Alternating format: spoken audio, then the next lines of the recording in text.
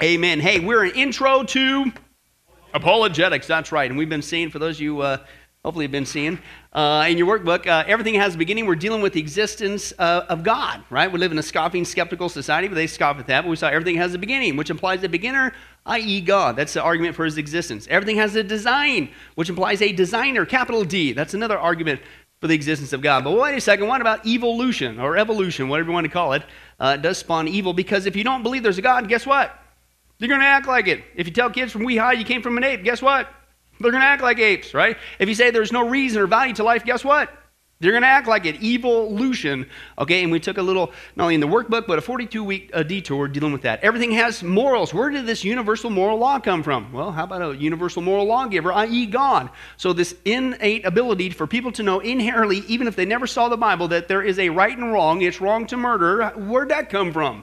Because we were created in the image of a moral God, and that's an argument for his existence. Then it comes down to, what about the Bible? And we dealt with that for several weeks there. How do we know that this book is, in fact, unlike any other book on the planet? Okay, it is not like all the other religious books, as our society would say today. It is completely unique. It came from the hand of God. Then what we saw last time is, oh yeah, but if there really is a God and the Bible's really true, then what about all this evil and suffering? If God's so loving, why is there evil? How many of you guys heard that? How many guys had that thrown in your face? Okay, this is one of the big ones, and this is why I love to talk about this, because there's great answers. Now, by way of recap, on chapter 7 there, in chapter 7 there, as we can see on your page 62, for those of you hooked on numbers, Holly, you like numbers? Okay, page 62, and we already saw last time, if you were here, that's not a question that you need and I need to run from, right? Somebody asked that, it doesn't, oh no, you asked me the incredible question. No, it's a common question. Frankly, it's a great question. Did anybody else wonder that besides me before you got saved? Yeah, why is all this? If they're really, right? It's a great question. And that's what we saw. Even in the Bible, people in the Bible asked the question. Habakkuk, David, Jonah, Jeremiah, Job talked about it, right? Okay, now the problem is, we don't do the homework and find out what's the answer, right? And we saw the answer was, number one, God isn't up there with his hands tied going, I wish I could do something about this. No, it says, number one, the reason why he is not intervening at this time to a complete extent is he's not willing that anybody should perish. He's not the author of this sin and evil, but he's given people the time, this time, to repent and get saved, okay? But when it specifically comes about evil, we saw last time that God has done something about it. Okay, we saw that, first of all, he is not the author of evil or suffering. Okay, that's Satan is. Okay, number two, God has judged it. He put a limit on it. He made a way out of it. Anybody glad about that? Okay, and he has appointed a day when it is going to cease. It's not going to happen forever and ever and ever. Now, that's the Christian response. So when people ask us that question, that's not just a response. How many guys would say that's a good response? It's of course it's good because it's biblical, but it's a really satisfying, philosophically, emotionally answer, right? Now, as we saw last time, flip it around. When somebody comes to you, Christian, and asks you, well, what about evil and suffering? What about God? You can answer that, and okay, that's great. But don't forget to keep the conversation going. Oh, by the way, what's your answer? As we saw, that's really where it's like amazing. Because we saw, okay, evil and suffering. If you look at the religions of Hinduism, Taoism, Buddhism, Christian Science, Unitarians, and others, they say the evil doesn't even exist. It's not real. It's an illusion. So as the example was, excuse me, so you're going to tell a person who was raped, oh, I'm sorry, that was just an illusion. And I'm the one with the problem as a Christian? I can give you an answer, but what's your what? And that's really what they believe. Then we saw that that's a popular one amongst atheists. Well, if there is a God, that's the reason why I don't believe in God, because there's evil and suffering, blah, blah, blah. Actually, when we began to logically think that through, if you recall, we saw that it actually proves the existence of God. That question proves the existence of God. Why? Because they're saying that there is a good and an evil. Well, wait a second. How can you say that there's a good and evil unless there's some sort of basis for good? There's a moral law. Well, wait a second, if there's a moral law on the basis that you can base good and evil, then where did that come from unless, back to this argument, a universal moral lawgiver? So even the fact that you ask the question that makes a distinction between something good versus evil proves the existence of God. So it does the exact opposite of what they say, because isn't that how it usually comes across to you and I? Christian, there's no God because there's evil. Let's think that through. You just proved the existence of God. But flip it around. Okay, all right, fine, Mr. Atheist, Mr. Evolutionist, whatever you want to call yourself. What is your answer for the existence of evil and suffering? And as Dawkins, I got to quote it again, he says, the universe we observe, Richard Dawkins, one of the leading evolutionists on the planet, atheist, says the universe we observe has precisely the properties we would expect if there is, quote, at the bottom, no design, no purpose, no evil, and no other good. Nothing but blind, pitiless indifference. DNA neither knows nor cares. DNA just is, and we dance to his music. So go back to this scenario when somebody, their family's murdered. Oh, hey, I'm sorry. We're just dancing to her DNA. That's all that's about. For the answer of why that evil, suffering. What, excuse me? I'm the one that's got a problem with this? I'm telling you, folks, this is like one of those questions when people come up to you, you mean to tell me that God's going to send somebody to hell? You know, what about the guy on the desert island who never heard the name of Jesus? They didn't have a copy of the Bible, such blah, blah. And usually what happens?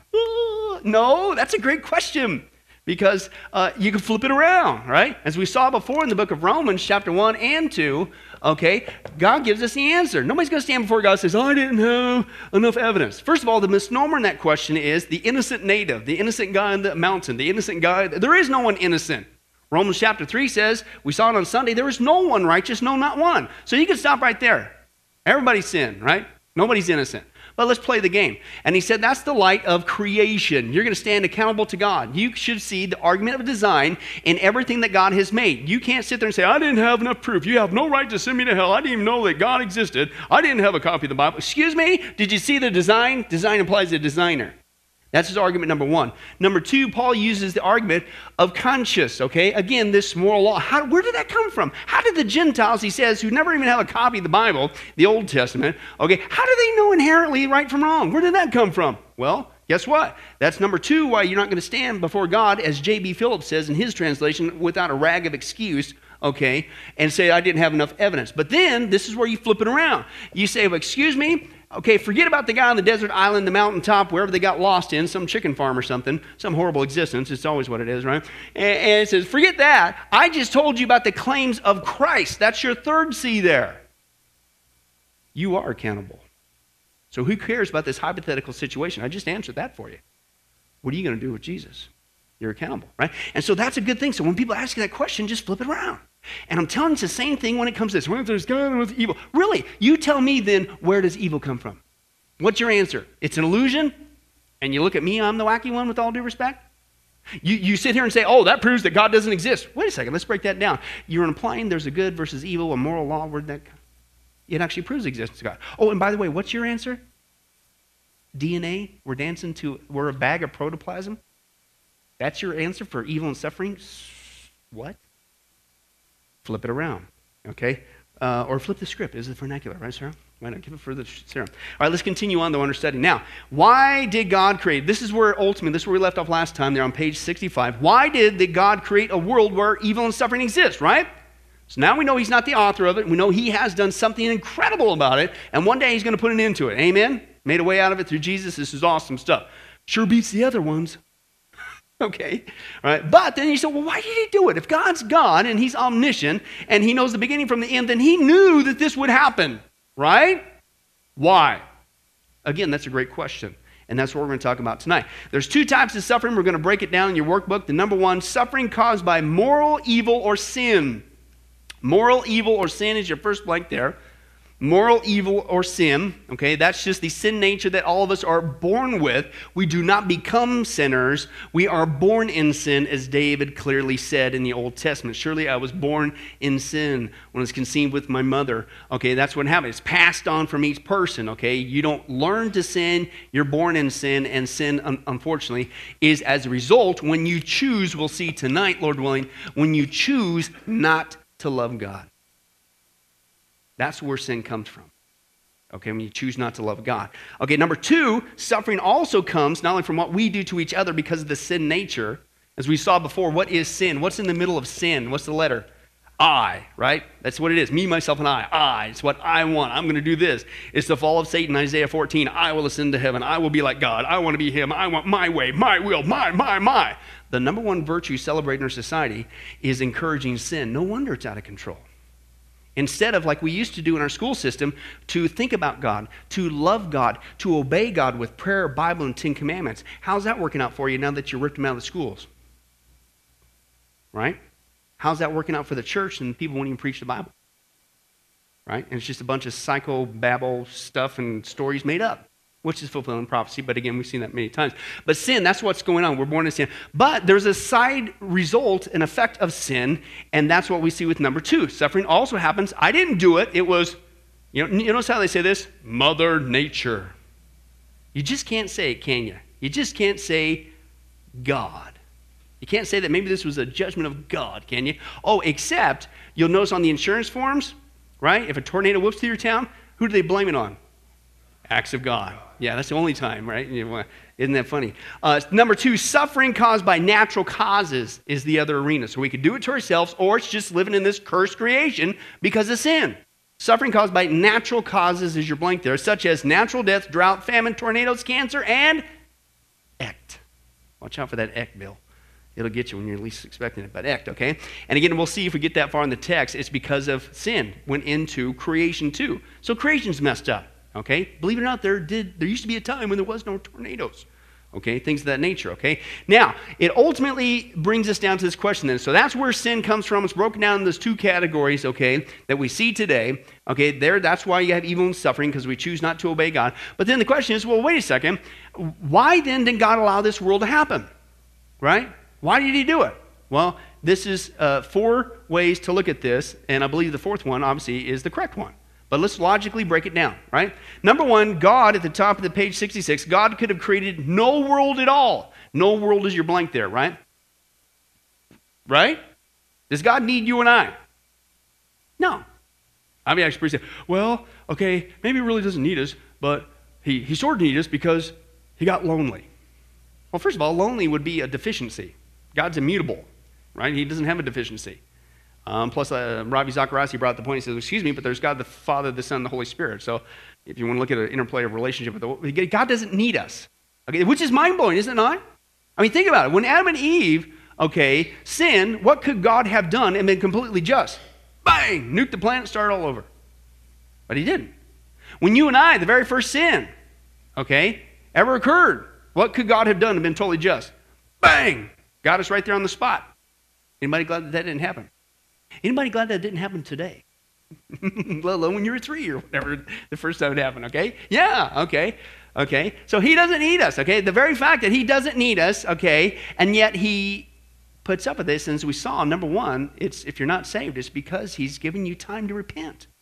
But judgment day is coming. It's not going to go on forever, okay? So he could have created no world at all, but he did. So that leads to the next question. Number 2, God could have created a world where only goodness could be chosen. And once in a while, if you explore the conversation with people trying to say that God doesn't exist because there's evil and suffering, and why would he allow this world? Then they say, well, if he was so loving, then why did he allow it? Why didn't he just make only good things and people? And well, okay, let's break it down, right? If this type of world of suffering caused by moral evil or sin, in this type of world, moral evil or sin would not exist. If he created that it was only good and could only do good, then that couldn't exist. But, okay, that's the payoff, right? Because it's only good. But here's the problem. Along with that, there would be no free choice. Is your blank there? No free choice. So yeah, everything's good, but you got no choice, right? Because you can only do good. So let's break that down. One of the greatest gifts God has given us is the freedom to choose. If God did not create us with the freedom to choose, we would be like robots, right? We would be like robots. God could have created humans that had no choice to love him or not. But here's the point. Is this real love? Would this have made real love possible? No, right? It's impossible. I've used the analogy many times before. As parents, you know this, right? Yeah, children, okay, last time I checked, unfortunately, you don't pick them up at Walmart. You don't find them under the cabbage leaf. And I'm sorry, storks do not bring you in. Sorry for those of you who still thought that. To ruin your day. We'll talk about it later. But no, right? You come from mom and dad, right? So as their parent, you came as a child, you came from your mom and dad, right? So you would think with that, you kind of, you should love them, right? You should obey them. You should appreciate them, right? You should reciprocate this love. But guess what? If you sat there and says, listen, I'm your father. I'm responsible for your existence. I provide for you. Right? You live in this house and you use that soap and you eat the Fruity Pebbles and all that other stuff and all that stuff. You need to love me. There's a certain element of responsibility in that, and it's true. But when does it become a true loving relationship? When your child, even though they should, chooses of their own volition to say, you know what, I love you. And not just for those Fruity Pebbles. That's a great line. No, it's what? That's how it happens when you reciprocate that love, right? So if God only would create a world of robots that could only choose good, then where does that choice ever come in? And is that really love? No. So you have to have the ability, unfortunately, to choose not good. If choosing good volitionally can create that loving environment. For example, he says, if a man who programmed his computer to say, I love you every few minutes, would that be love, true love, right? No, it's just a machine. It's just a robot. It's just an automated response. There's no sense of feeling there. If you look at the movies out today, there's actually a lot of movies that are encouraging that kind of stuff, and that's a whole other artificial intelligence issue going on, and love is all warped and stuff. But that's not real love, right? It's just an automated response, right? There's no heart in that, and that's what he's saying. So let's break it down. God does not force us to love him. He gives us a what? A choice. Free choice, however, leaves the possibility, if it truly is a free choice and not a forced choice, it means you can not only choose right, you can unfortunately choose wrong. And that's what Adam and Eve did. Right? That's what they did. But if we choose to love God, guess what we will do? Jesus reiterates this. We obey God. Right? Jesus said, if you love me, you will keep my commandments. Right? And name one commandment that's bad for us. Right? So we love him. We're thankful for what he's done. And say, yeah, anything else I could do? What would you like for me to do? Right? And since all his commands are good, when we do his commands, we experience that good result. Right? But, and here's the point, if everyone obeyed God because they loved God of their own free choice, then guess what never would happen? Evil. Let's go to step 3. Then if people choose not to obey God, guess what's going to result? Evil. Did you realize that? Every single sin we commit, every time we say, this is what I want. This is what I think is what's right. This is what I. The number one celebrated virtue in our society. Every sin at the heart of it, we are at the same time saying no to God. Right? Think about it. Isn't that wild? And yet our society pours gas on that. No wonder things are getting out of control. Right? But the hardest sin is saying no to God. But if you loved him, you would obey him. If you obey him, you experience that good. But people don't love God, so they don't obey God. When they don't obey God, it creates evil. This is where it says their suffering caused by evil comes from. Okay, it comes from disobedient people, not from God. Right? God's not responsible for it. But he allows it because in order for this to have a true loving relationship, you got to have that choice. Right? And this is why, you hear me harping on it a lot. It's like, listen, I'm not against voting or being responsible, at least while we still currently have the freedom. But if you're going to get active and do all that kind of stuff, would you please at least give the same amount of activity to sharing the gospel? Because did you realize that no amount of laws can change a man's heart? Right? Okay? You could sit here and put this in front of a non-Christian and make them read the Bible, but if they are not born again, they're not going to love Jesus. They're not going to obey him. Sorry, not going to work. Okay? So, but if they become born again and God writes their law on their heart and they love him and want to obey him, guess what?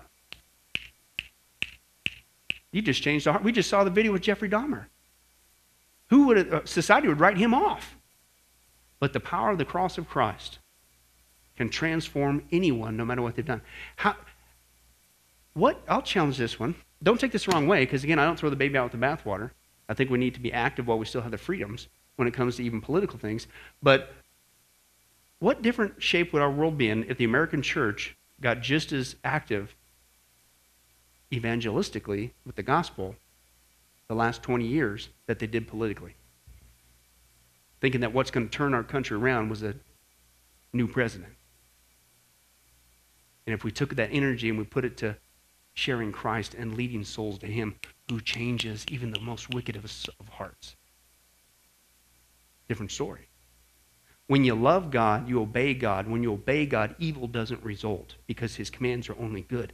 That's the answer to the ills of our society. Let's continue on to the next page. C.S. Lewis writes, God created things which had free will. That means creatures which can go either wrong or right. Some people think they can imagine a creature which was free but had no possibility of going wrong. I cannot. If a thing is free to do good, it's also free to what? to be bad, unfortunately. And free will is what has made evil possible. Why then God give him free will? Because free will, though it makes evil possible, is the only thing that makes possible any love or goodness or joy worth having. A world of automata, i.e. robots, of creatures that work like machines. You're just a computer. Okay, I love you. Okay, I'll do you. Right? Just like a computer, you program it.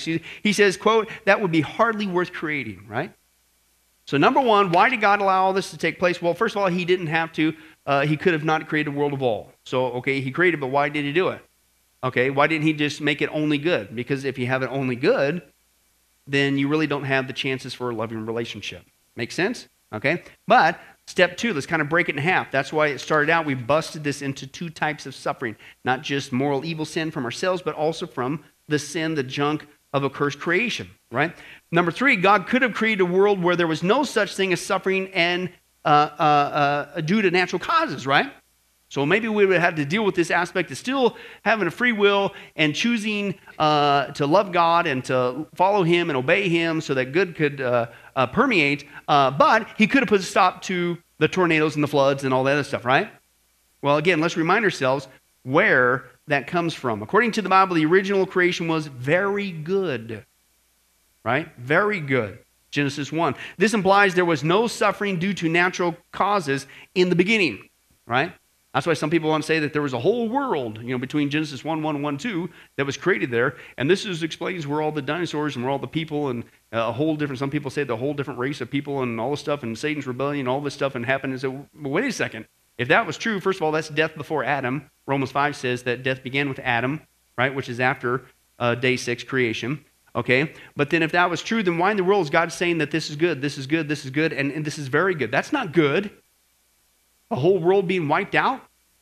Massacre? What? Okay, but God said it was very good. Okay, which means, guess what? None of that stuff occurred before. Okay, no tornadoes, no floods, none of that stuff. Okay, this implies that there was no suffering due to natural causes in the beginning. Genesis 3 describes how Adam and Eve used their free will, here's your blank there, free will to disobey God and introduce sin in the world. That's where it came from. People, I can't believe God would create a place like this. This is horrible. God didn't create this place like this. He created paradise. It's the messed up version because of sin.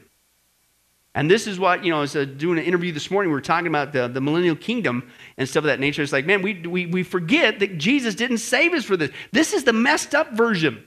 This is not paradise. God saved us. Jesus is coming back to get us, and where we're heading is going to be awesome. But if you never hear about that, then you have a tendency to act like this is the only place, right? And you start living for this world and the things of this world, right? But this is the messed up version, right? And not just with sin and tornadoes and stuff. This is after the whole worldwide flood's gone through and messed it up. Which makes you wonder, wow, what was it like in the Garden of Eden? How awesome that was. And, and it adds more to the sting of what Adam and Eve did and their choice to give it all up. Because even in this messed up version, we still find beauty. Oh, look at the mountains or the sunset. What? This is a garbage can, man, compared to what it used to be like.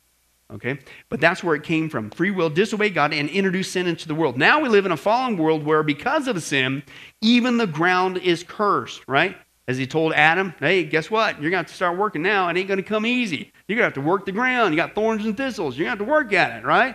And they're going to get in your way, all right? Because of sin, we are subject to suffering due to natural causes that would not have occurred had humans not rebelled, is your next blank there, rebelled against God. So when somebody comes up to you, yeah, what kind of a plan is this? If God's so wonderful, what kind of a piece of junk? Hey, God didn't junk this place up. We did. Adam and Eve sinned, okay? So that's another answer to that. But Romans 8 gives us the answer. The Bible says, I consider that our present sufferings are not worth comparing with the glory that will be revealed in us. The creation waits in eager expectation for the sons of God to be revealed. Right? For the creation was subjected to frustration, not by its own choice. Who chose to put this into the world? By their doing. Adam. Right? It was Adam's choice to sin. Right? But by the will of the one who subjected it, in hope that the creation itself will be liberated from its bondage to decay and brought into the glorious freedom of the children of God. We know that the whole creation has been groaning. Oh, man! As in the pains of childbirth, right on up to the present time. So when's that liberation going to occur? Millennial kingdom. Right? We talked about that many times before. Millennial kingdom, it's not just that Jesus Christ rules and reigns from Jerusalem. Yay! Right? It's awesome, right? It's not just the Jews and Gentiles, which is everybody on the planet. Because if you're not a Jew, you're a Gentile. For those you're wondering. How many guys are Gentile here tonight? Well, the rest of y'all should have. But anyway, that's right. Anyway, I don't think there's any Jewish descent in here. But anyway, so yeah, okay, so that's the whole plan. The whole plan is going to be worshiping together. What a praise service that's going to be. But it talks about how the planet is going to get back to Garden of Eden-like conditions. It's going to be awesome. Romans 8 says it's subjected to sin. It's messed up. There's tornadoes and floods and all these kind of things, and volcanoes and blah, this stuff, right? Guess what? In the millennium, it all gets fixed right. Back to the Garden of Eden. And that's where we saw you got longevity of life for people comes back. But that's also where we saw we have peace with nature, with animals lying together. Kids can stick their hands in a viper's hole and they'll be perfectly fine. Lions and kids leading them. Yeah, right. And we talked before we can get our own pet lion. Isn't that awesome? That's what he's talking about. Right now, even creation knows something. It's been subjected to this sinfulness. And that's what's covering all these catastrophes that we see today. It's sin. Right? It's not Mother Nature. It's sin. Right? It's a result of rebellion against God. Okay, but God's going to fix it. But then we also saw, okay, that nature, again, is going to cooperate with man. Okay? Not only are there not going to be any earthquakes, tornadoes, floods, and that's right, Bill, Echt is out of there, okay, during the millennial kingdom, right? Because it's been lifted, that curse, okay? But what you're also going to see is nature will, it says there in passages there in the prophets, that nature is going to return. So that means like you can, even I could grow a crop. I mean, not just grow a crop, I could actually do well with growing a crop. Did you guys ever hear about my diet corn? You're looking at the only man, let alone pastor, who can grow diet corn. Did you know that? Okay, I'll tell you real quick. I grew in the Midwest, right? We always had crops going on. Mom and Dad are always plowing up something, you know. We always had a big giant garden too. And so I was pastoring in Northern California in the back. I had lived in a parsonage, Brandy and I, and it was, you know, she came by once in a while. No, but we lived there, and they had the backyard. And says, "Hey, can I borrow a rototiller and I want to do some planting, right? I just miss not being able to have any crops, right?" And so I did some other stuff, and you have to do corn, right? Growing up in Kansas, so I did some corn, right? And of course, they laughed at me because apparently what I didn't realize is the parsonage, you know, didn't always used to be the parsonage. Where the backyard was, used to be an old tool shed where they worked on cars and they dumped all the oil and stuff. Well, I'm trying to grow crops there. But anyway, so I'm persistent, right? I'm a guy. And persistent, ignorant, which one would you call it? I don't know. But anyway, so I'm there and I grow corn, and man, that stuff, it's taking off, right? Corn, who can't grow corn, right? So I got these big old plants right there, and I go out there and it's getting really close, and they're starting to tassel, right? At the top, they're getting ready to germinate the kernels, stuff in there. And so I'm like, man, I knew it. And they're like, ha, you said I couldn't grow corn, right? In this oil dump, and right? And so I go out there, and I had 3 rows of them, right? About 10 rows or 10 feet long a piece, and the first 2 stalks were totally black. I went out there, I'm going, whoa, what was that? Like some mold attacked it? I kid you not, I get up there and it's ants, all covered in ants. What? And so I traced the trail somewhere from back in the back shed. Here's a big old trail, and there's so I go up to the guy who's a farmer and who grew corn. I says, what do I do? He says, you need to go up to the hardware store and you need to get this stuff called 7, right? It's this dust stuff, and he says, put it in the little thing, you dust it. All over his head, it'll kill it right away. So I got there, I get the whole thing, I put this whole big old giant thing in there. I got a little gung-ho, right? And it looked like a snowstorm.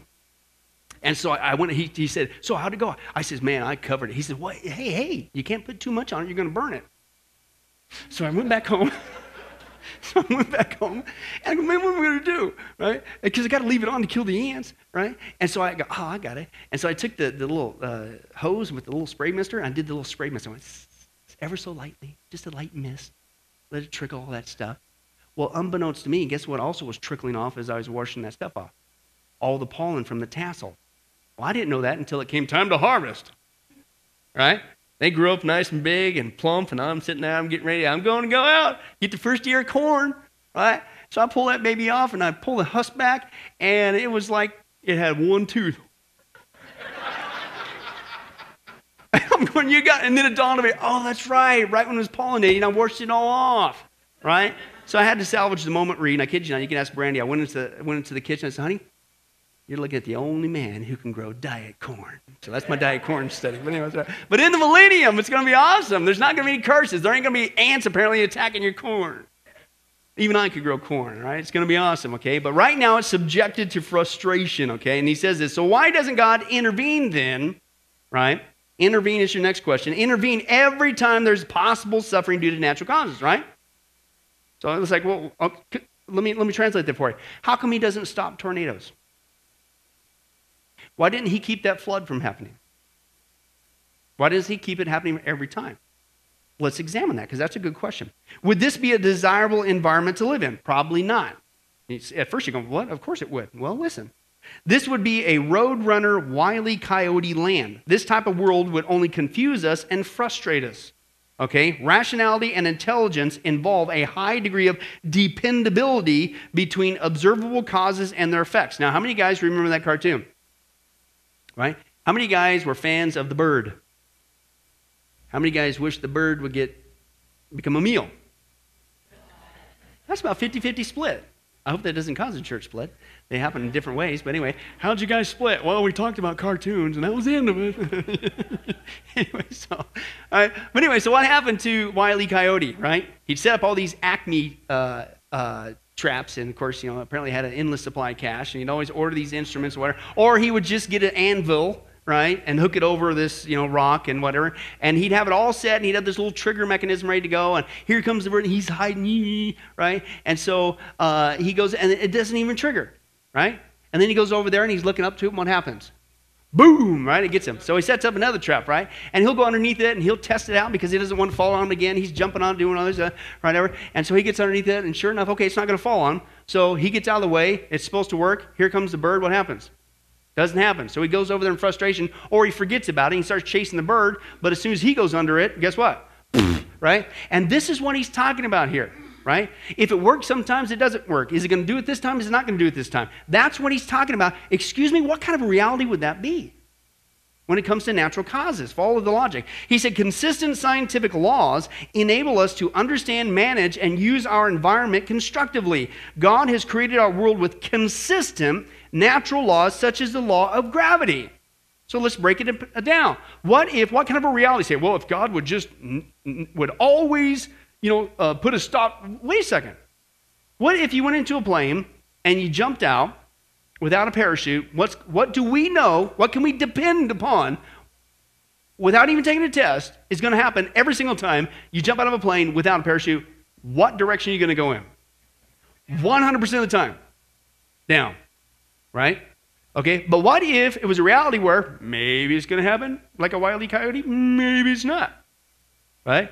And so you jumped out one time, maybe, granted, it was an accident, but for some reason, this time, arbitrarily, you flew it up, and it was a very pleasant ride, and you flew over, and you were over Tom and Holly's house, hi guys, and you finally made it over here to Bible study tonight. It was awesome. You gave a praise report, you told everybody how wonderful it was, so we encourage other people that, hey, apparently you jump out of an airplane, you float down, because it happened that one time.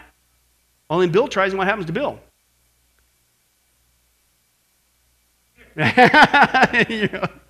Right? Well, we're praying about, he's in the hospital and need to, whatever.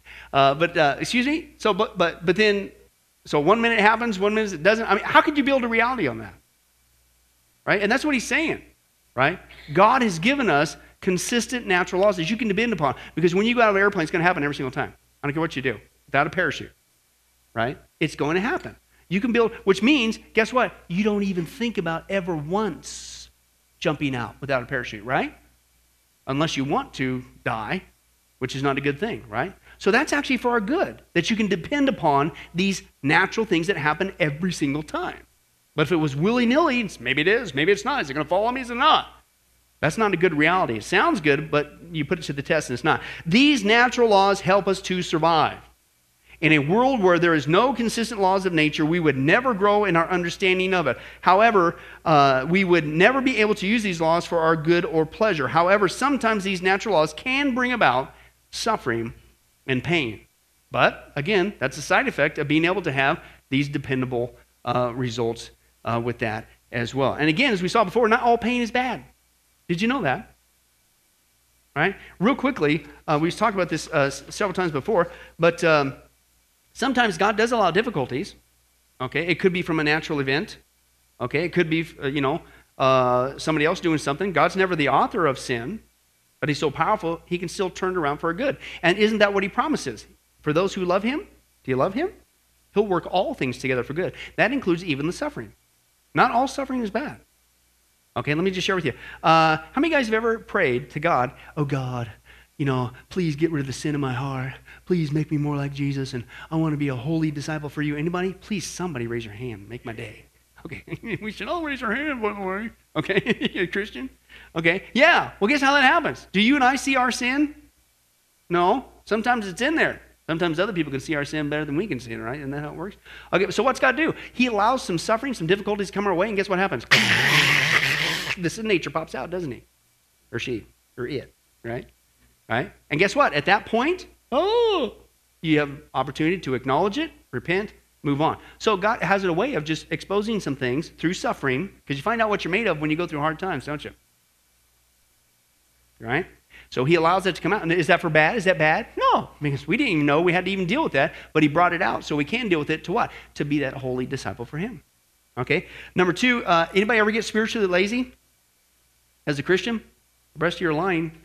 Okay? We'll talk about that later. No, yeah, right? So is that good for us? No. So what does God do out of love? He allows some hard times, and guess what? Some of our greatest prayers are during what? Hard times. Oh, God, help me. Right? Or we get, and we get serious about Jesus, right? Oh, right? And it's his loving way to, come on, don't do that. You think it's bad now? You ain't seen nothing yet. If I were to let you do or hit the road you're going, it's going to get way worse. But I love you enough to orchestrate some things to get you stop being spiritually lazy and get back to seeking me. Right? That's not bad. That's good. Anybody ever say, God, would you please use me? Would you please use me to be a blessing to other people? Anybody ever say something like that? Praise God, all three of you servants, right, tonight. But yeah, okay. But guess what? When we get to be a blessing to others, it's usually because they're going through hard times. So how are you able to identify with their hard time unless you yourself went through a hard time? And maybe even specifically the hard time that they are going through. Did you know that's what the Bible says? God comforts us in all our trials so that we in turn can comfort others with the comfort we receive from him in our trials, right? So maybe that thing you're going through now, listen, I'll guarantee you keep seeking God, he'll not only take you through it, but guess what? Somewhere down the road, he's going to run you into another person who's going through the same thing that you went through, but now you can encourage them in Christ how to make it through. Anybody ever do that? It happens all the time, doesn't it? Is that bad? No, that's great stuff. So not all suffering or pain is bad. How many guys have ever asked to be more like Jesus? I want to be more like Jesus. Oh, I just want to be like, right? Okay, praise God. At least most of the hands went up. Okay, well, guess what? We all know that when Jesus came here on earth, and we're supposed to follow Jesus, right? Be a follower of Jesus. Follow me, right? If you want to be my disciple, follow me, right? He said, pick up your Cadillac and follow me. Pick up your cushy lifestyle and follow me. No, pick up all your, no, what did he say? Your cross. What's the cross? Instrument of suffering and death, right? Okay. Again, did Jesus, when he came here, was he driving around in a Cadillac? And everybody loved him, right? Everywhere he went, it was just like following an ice cream truck. And everybody just did, what do you want, Jesus? We're here for you. Are you kidding me? Did Jesus suffer is my point? You want to be like Jesus? Some of the most powerful lessons you will learn as a Christian, I'm convinced, are in the crucible of suffering. It's not bad. Our Lord went through that, okay? And he will mold us and shape us in that. Anybody ever say, I want to be more loving. I want to be loving like Christ. I read 1 Corinthians 13. It says, without this love, God's kind of love is patient, love is kind, love is right. Oh, he says right there, I'm just a clanging cymbal, a resounding gong. I'm a waste of time. If I have all this faith and I can move mountains, but if I don't love, I am nothing. I don't want to be a nothing Christian. I want to love like Jesus loved. Well, guess what? One of God's greatest ways to teach you to love like Christ is to surround you by people who don't love Jesus Christ. Have you learned that one at your workplace? Your neighbor, your family? Right? And guess what? It's like that movie Groundhog Day. You're going to learn it whether you want to or not. And you don't get to get out of this until you learn it. Right? Remember that? And it's the same thing. Right? It's not just God's trying to ruin your day, but he's using that as an instance Love like me. Love like me. Anybody glad that Jesus loved you when you were a stinker? Right? Okay. Hey, he wants us to love other people in his name too. Right? And so that's not a bad thing. That's a good thing. Real quick, to build your faith. Right? How do you build your faith? You read a verse and it's all over you. No. You stretch your faith.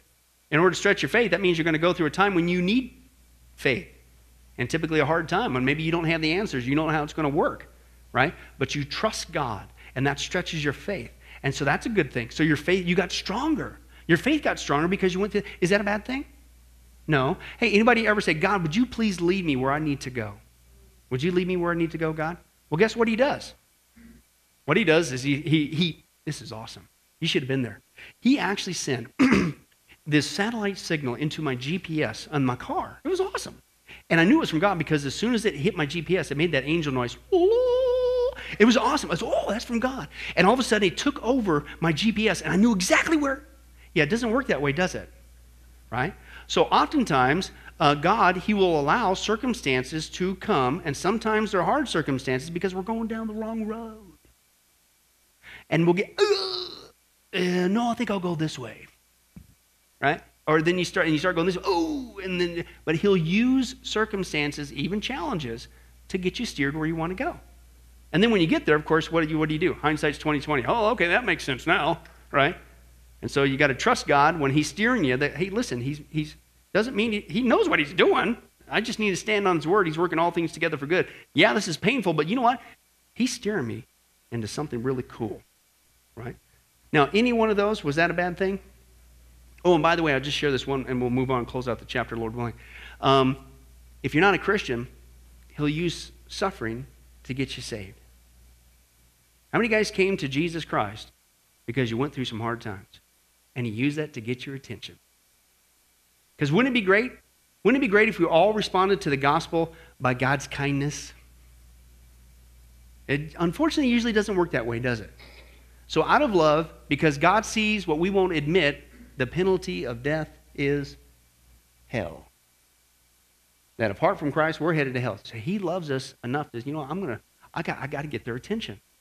And so he'll allow some hard times to get your attention. Is that bad? Anybody glad you're saved? I never, in my wildest dream, would wish that on anybody, my worst enemy, what I went through before I got saved with the demons and the darkness and the debauchery and all that. Ugh, the emptiness, the vanity of life. Yuck! But I'm glad it went that way. Because if that's what it took to, if you will, crack my kneecaps to get me to bow a knee before Christ, thank you, Jesus. Right? It's the old adage, the shepherd. Right? When a sheep goes astray, they still do this today. When a sheep habitually goes astray and will not stay with the flock, keeps going astray, you know what the shepherd will do? Break its leg. So it will never stray again. Is he being mean? No, he does what even hurts him for the best of the sheep. And so if God has to allow some difficulties to either teach us to become more like him, become a more powerful Christian, and if you're not, to get you saved, is that horrible? Not all suffering is bad. That's another misnomer that's out there. But let's finish it up. Number 4, the world as we know it, where good and evil exist, along with the possibility of choosing either. That's your 4th option. And frankly, that's what God has done. So again, what was the premise? Okay, if God's not the author of sin and all that stuff, and he's not responsible for it, but he's God, he knew this world would happen, that the fall of Adam and Eve would happen, which would result in all this sin. Why did he do it? Well, it's because this is the best possible world scenario, believe it or not. And again, flip it around. What's your answer? Atheist, Hinduist, with all due respect. But this is the best possible scenario to have a loving relationship with God, which I still hope never gets old for you or for me. To have a personal relationship right now with the creator of the universe. If that doesn't blow your mind every day when you get up, you're backsliding. I'm sorry. It's the most profound, amazing truth. Okay? But he says this, if God's intention was to produce an environment where humans could exercise their love for God, that's your blank there, their love for God and love for each other, then guess what? This is your best world for that. Right? This world is equipped for that. If God's intention was to produce an environment where humans could develop character and exercise their rational, ethical, intellectual, spiritual, and moral sensibilities, then this world is the best possibility for that. This world suits that purpose. In the final analysis of the four worlds described, ours is the only one where true love is possible. Right? You have to have that choice. This world is the best way, is your blank there, this world is the best way to the best world. The best way to the best world. If God is to both preserve freedom and defeat evil, then this type of world is the best way to do it. Freedom is preserved in that each person makes his or her own free choice, your final blank there, free choice to determine their destiny. Now think about that. Who sends who to hell? Who makes the choice? God puts before you heaven or hell. You deserve this, but I love you, and I want you to have this. And I did it all for you. For God so loved the world, He gave His Son. But God still honors free will today, doesn't He? And if you choose to reject His mercy and His gift, you chose yourself to go to hell. Isn't that wild? You think that's hard? Well, if you're going to have a world where true love is possible, it's all part of the equation. Okay? And that's what he says. Evil is overcome in that once those who reject God are separated from others, the decisions of all are honored and made permanent. And that's the issue. And again, I hope that God will equip us even tonight with these studies, because that's what it's all about. To give a defense for the hope that lies within us. Right? The gospel means good news. This is good news. That we have the privilege to let other people know that, listen, I agree with you. There is evil and suffering, but there is an answer. Okay? And most importantly, there's a way out of this mess. Okay? And that God is creating the best possible world to have a loving relationship with Him, and He's done it all. And all you have to do is choose to say yes. How? Is that a bad message? No. But I think even this question, if we get equipped correctly, we can easily flip it around and not only give a defense for this, but it's a great way to share the gospel. Because ultimately, evil will continue forever in the lake of fire. And you don't want that. Amen? So let's get out there and let's tell people about diet corn. No, tell them about the gospel. Right? That's much more important. But let's go ahead and let's pray. Well, hi, this is Pastor Billy Crone of Sunrise Baptist Church and Get a Life Ministries. And I hope you enjoyed today's study. But in closing, before you go, let me ask you one final question. If you were to die today, are you sure that you go to heaven and not hell? You see, here's the problem. The Bible says that nobody automatically gets to go to heaven. And that's because God is holy and we are not. The Bible says that the wages of our sin or our unholiness or the wrong things that we have done have separated us from God. And the wages of our sin or unholiness means that we deserve to die and receive God's judgment to go to hell and not heaven. In other words, we're disqualified for heaven. And that's because God being holy and us being not, the two cannot mix. So what are we going to do? Well, that's bad enough. The other problem is we don't even want to admit this dilemma, even though God already knows it all. And so out of love, God gave us something called the 10 Commandments to show us that we're really disqualified for heaven. We're not holy. We're not perfect like Him. Let's take a look at just a few of those here today.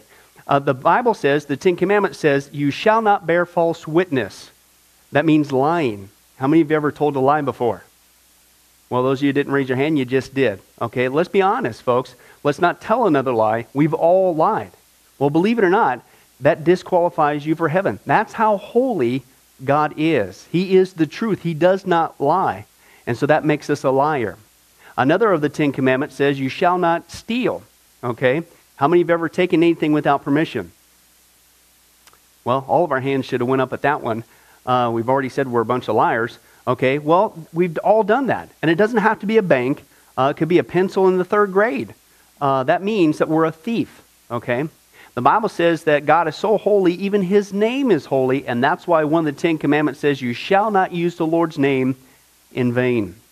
Hey folks, isn't it ironic how now the blessed name of Jesus Christ, the Bible says there's no other name under heaven by which men might be saved, Jesus Christ, has now become a cuss word? Folks, the Bible says that's the sin of blasphemy. Okay? And folks, let's be honest. We've used God's name in vain before. The Bible also says in the Ten Commandments, you shall not commit adultery. And Jesus takes the standard even higher. He says, listen, it's not just physical adultery. He says, surely I tell you that if you look at another person with lust in your eye, you've committed adultery in your heart. God looks at the heart. One more out of the Ten Commandments says, you shall not murder. And you might say, well, hey, I haven't done that one. Really? The Bible says that the sin of hatred is akin to the sin of murder. You, in other words, in your heart, wish they were dead. You pulled the trigger, if you will, in your own heart. And the Bible says God sees that, and it's just as bad. He knows the mind, He knows the hearts, the thoughts, and the intents that we have. Folks, that's just 5 out of the 10 commandments. How you doing? Not very well. None of us can keep them. They're God's x-ray to show us that we're disqualified. And so when, not if, your time comes, because we're all marching towards the grave at different speeds, you're going to have to stand before God. And you're going to have to say who you really are. He already knows. Hey, God, let me into heaven. I'm a liar. I'm a thief. I'm a blasphemer, adulterer, and a murderer. Folks, the Bible is clear. Such people as these will not inherit the kingdom of heaven. That's the problem. Here's the good news. God so loved the world that He sent His one and only begotten Son, Jesus Christ, that whoever believes in Him, what He did on the cross on our behalf, that we will not perish, we will not go to hell, but He will give us the gift of eternal life. Jesus died on the cross to forgive us of all of our sins. It's something that we don't earn. We can't earn. It's a gift, the Bible calls it, and a gift cannot be earned. He was taking the death penalty in our place. That's what the cross was of the day. And that if we would just ask Jesus Christ to forgive us of our sins and believe that in our heart that God raised Him from the grave, showing that His death is satisfactory to God to forgive us of all of our sins, no matter what we've done, the Bible says we shall be saved. The Apostle Paul says that if we confess with our mouth Jesus is Lord and believe in our heart that God raised Him from the grave, we will be saved. Let me give you a common analogy of what God's doing and what He did for us with Jesus dying on the cross on our behalf. In life, we know that people can be sentenced for a crime to where they're actually on death row. The courtroom scene has completely finished. The gavel has already sounded. They are going to jail, and they're just awaiting their time before they go to the death penalty. As they're sitting there in the jail cell, it's a proven fact they did what they did. Everybody knows it. They're just waiting for that time for their number to come up, so to speak, and walk down that hall and be executed. There's nothing they could do to reverse their crime. No amount of good works in that jail cell can reverse what they've done. It's too late. It's over. But believe it or not, there's one way that people even today can get off a death row. And that's if the one in authority, the governor, if he were to, out of mercy and kindness, nothing that the person did, because they don't earn it and they don't deserve it, and they can't earn it, if he would grant them what's called a pardon, out of the kindness of his heart, he has the authority to grant them a pardon and absolve them completely of their crimes against the state. And did you know that there's actually been people that this has happened to, that the governor, out of mercy, has granted them a pardon as a gift, and they've gone down to the jail cell and handed that person, extended it through the bars, here, I'm granting you a pardon. If you would just receive it, you can go free right now. And did you know that there's actually been people who've said, no, I don't want your pardon. And so what happened is of their own doing, even though they had a way out, they still had to go to the death penalty. Folks, can I tell you something? That's what God did for us with Jesus dying on the cross. He sent His Son to take the death penalty in our place. God, has the authority to grant us through Jesus a complete pardon. And every day that you're still alive, God is extending to you spiritually this pardon. But a pardon does you no good unless you reach out and receive it by faith. Won't you do that today? Won't you call upon the name of Jesus Christ? Ask Him to forgive you of all of your sins, to trust in His work on the cross to pardon us from all of our crimes, our sins against God. God loves you. He wants a relationship with you. But there's only one way to heaven, It's Jesus. There's only one way to get off a death row. It's through the cross of Jesus Christ. Won't you do that right now? Well, this has been Pastor Billy Crone of Sunrise Baptist Church and Get a Life Ministries. And if there's anything that we can do for you, please don't hesitate to contact us. Our number, our information will come up here on the screen shortly. And if there's anything we could do for you, please don't hesitate to let us know. Thank you for joining us. And remember, I hope to see you in heaven. God bless. Thank you for watching this presentation from Sunrise Baptist Church. If you would like to send us a letter or any other kind of postage, you can reach us at 1780 Betty Lane, Las Vegas, Nevada, 89156. For more information, you can give us a call at 702-452-8599 or email us at bcrone@getalifemedia.com, or you can visit our website at www.getalifemedia.com. Billy Crone and this ministry can also be found on Facebook and Twitter. Join us for services at www.sunriselv.com.